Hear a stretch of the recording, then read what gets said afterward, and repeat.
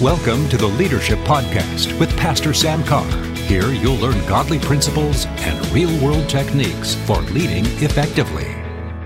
Hello, everyone. I'm Pastor Sam Carr. Welcome to the podcast today. So good to have you with us. I've got my friend Pastor Frank Bailey from New Orleans, Louisiana, Victory Fellowship. And we've been just sharing some things on these podcasts. Good to have you back today, Frank. I'm glad to be here. Amen. Hey, one of the things that Frank is very keen on and has really focused a lot of his attention on is revival. And he studied past revivals extensively. And in fact, Frank, if you want to, you can mention a little bit about some things in the past, but also from that, get a little insight into what you feel like God's going to do in the future. So where do you think we are as a church? What do you think God's about to do? And can you correlate that with things that have happened in the past? Sure. I guess one of the things that used to get me stuck was thinking things had to always be the same. Right. I remember just before I experienced the touch of God in 1994. I guess it was just a couple months before I got a phone call from Dick Mills, and he asked me, "Hey Frank, what do you think the next revival is going to look like?" Well, I had no idea what he was talking about. I thought, that all looks the same to me. I didn't know. I didn't have any sphere of reference. Right. And of course, he had been through the Pentecostal revival and the Word of Faith revival and the healing revival, the latter rain, the charismatic renewal. And so he had some experience of how there was different twists and turns, different characteristics of each outpouring of the Holy Spirit, which I was unfamiliar with. Mm-hmm. And when I was touched in 1994, I was really blindsided. I was blindsided by how strong it was, how real it was, and how diverse it was. It was the same as what I experienced before, but turn the volume up 100 times. And it had the same characteristics, but a different emphasis, of God's presence. I was touched with joy in 1994 in a way that I'd never experienced before. I touched little bits, but nothing as deep and profound as that. Right. So, there was a distinct characteristic to what the Lord did in that season, and there has been throughout history. You think back of the Pentecostal revival, the Azusa Street revival. The main focus was the baptism in the Holy Spirit with the evidence of speaking in other tongues. Right. If you go back and read about Azusa Street, one of the manifestations that they spoke of over and over again was the corporate singing in the Holy Spirit. Wow. And it says that the manifestations at times would be so strong that it sounded like the singing was not coming out of their mouths, but out of their chests. Oh my goodness. Out of their bodies. Wow. It was like their bodies became an instrument, a singing instrument, and so it was a distinct, unprecedented act of God. Right. So I think one of the things that causes people to freak out is when the Lord starts to move in ways that they're not familiar with, or when in ways that they've never seen before, they exit out right off the bat. Right. When they might wait a minute, maybe it is the Lord. Yeah. And so of course, there's some critical things we need to look at. How do I know if something's really of God? First of all, does it honor Jesus? Yes. Is Jesus the center of it? Magnified? Is he magnified? Yeah. What is the fruit of people's lives that are being touched by the revival? Right. Are they talking more about Jesus? Are they excited about the Word? Are they about the local church? You judge a revival by its fruit. Right. And so I think we need to be cautious about ruling things out, because we might be ruling the move of God out. Right. Frank, you studied some of the moves in the early beginnings of America, 1700s. Yeah. And that was a totally different revival because there was a totally different need at the time. Is that? Yeah. Well, yeah. There was. You think about colonial America in 1740. Right. There was 13 unrelated colonies from different ethnic groups 13 rebellious, unrelated colonies. Yeah. Some of them had come because of the Puritans and the Pilgrims had come here, and but that was 3 generations before. They were the great grandsons, and they were all backslidden. Right. And so, 1740, you had an evangelist from England in his early 20s by the name of George Whitefield that came to America in 1740. He preached in America for 30 years. And it was the Great Awakening. Yeah. And you had thousands and thousands and thousands and thousands of young Americans from every colony that were born again in those 30 years, and literally changed everything. Listen to this. It became one nation under God. Yes. 13 unrelated rebellious colonies became one nation under God because of the Great Awakening. Wow. That's amazing. Yeah. Wow. Yeah. All right. We in America right now, and if you're listening from another nation, we're speaking kind of about this. We're in a mess in America. We're in a mess. We're in a mess right now. And we've got to have a revival that will change that mess. We've got to, and just like, if you take back at the beginning of our country, generations had gone by since they had seen a move of God. Just like it was when John the Baptist showed on the scene. Generations had gone by. Well, we're in a generation. We're in a generation right now, today in 2016, that needs to experience for themselves a visitation of the Holy Spirit. Right. And that's the only thing that can fix this goofed up world. Yeah. It was also interesting to me when you look back at the Azusa Street, but then you follow up into the healing revival. There were 2 parallel revivals going on. There was a healing revival, and then you've got Billy Graham doing these mass crusades, but was not having healings or anything like that. But yet you had this other group that were doing healings. Is it possible that God can do 2 things like that at one time? It's really, from his perspective, it's one thing. It is. If you look at the Azusa Street revival, it really was the same thing as the Welsh revival. 1904, 1906. Right. It was the same visitation.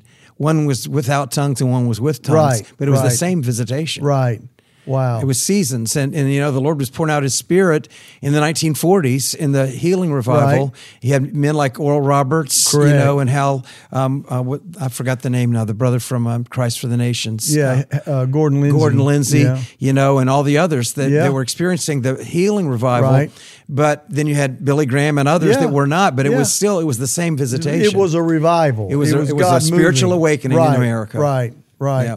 What do you feel in your spirit, or do you have an opinion about what you feel like it's going to look like that we've got to have, or you feel like God's about to do in America or the world for that matter? Well, I feel like the world is in a very severe situation right now. I agree with that. And I feel like that the Lord is He's going to move proportionally.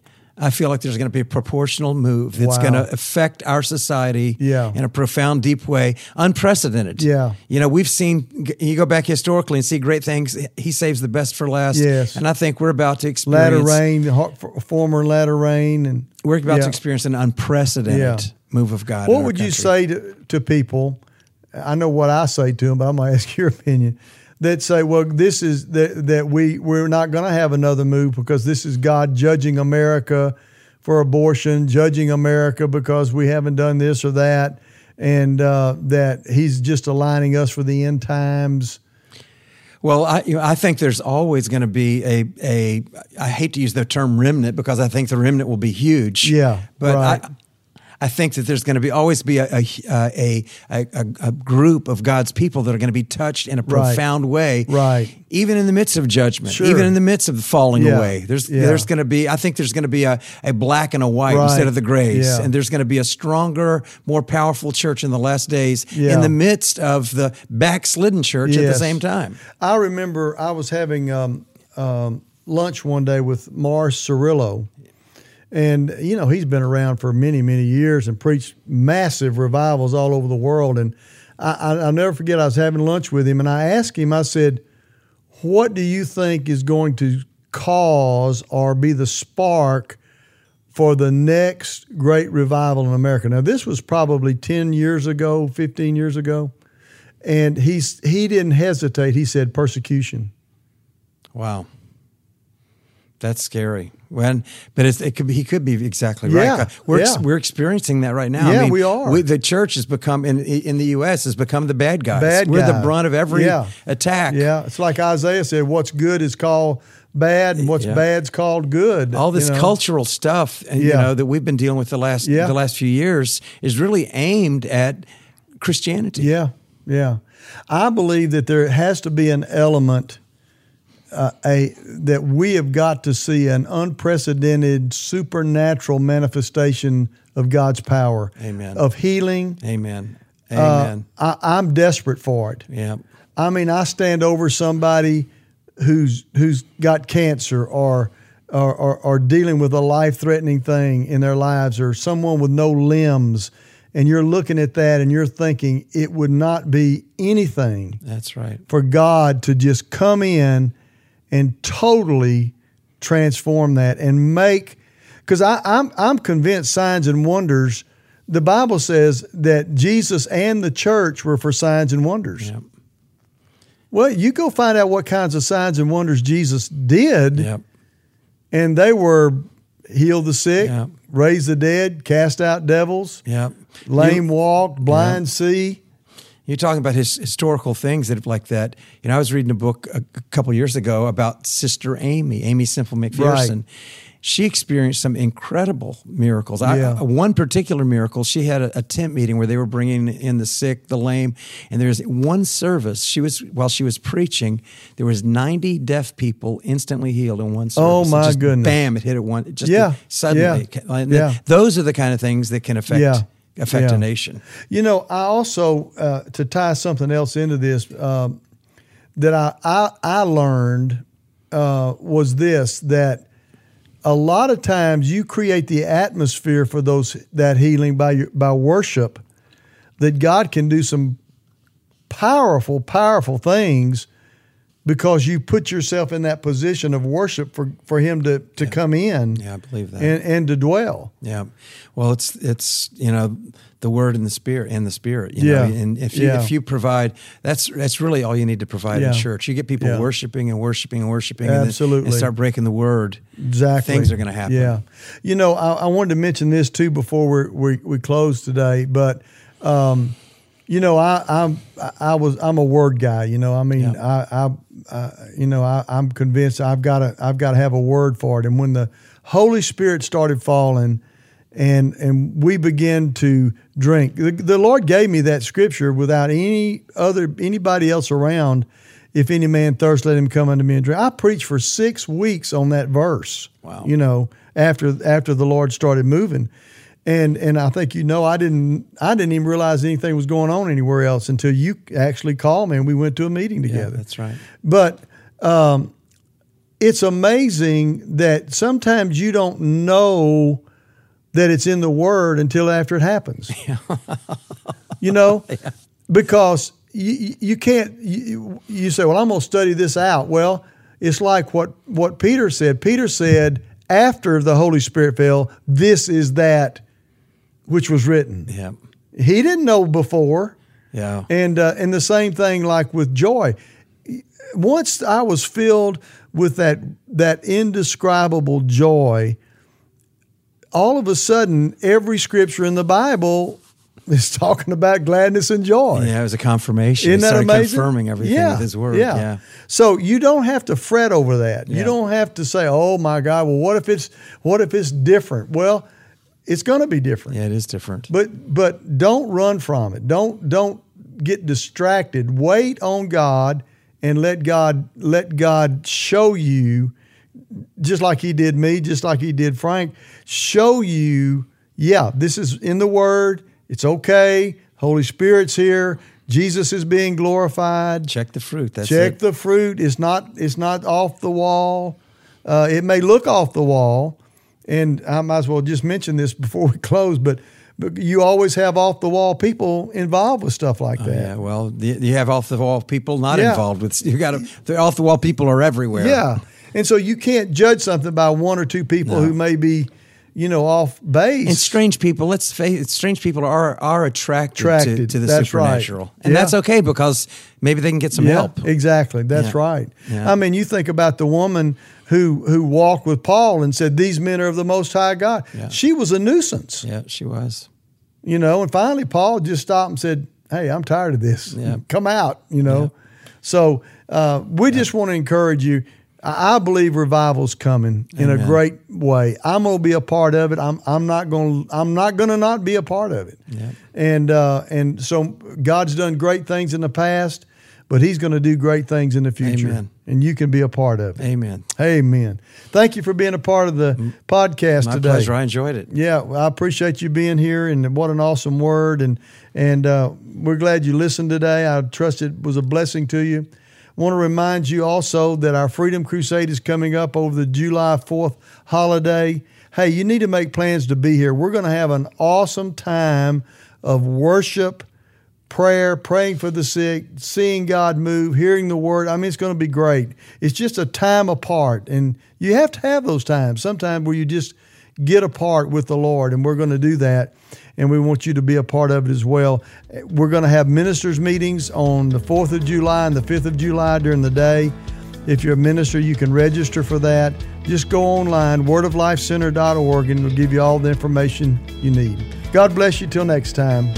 Thanks for joining us today on the podcast. The Leadership Podcast is part of Word of Life Ministries in Shreveport, Louisiana. You can connect with Pastor Carr or Word of Life Ministries on our Facebook, Twitter, or at our website, wordoflifecenter.org.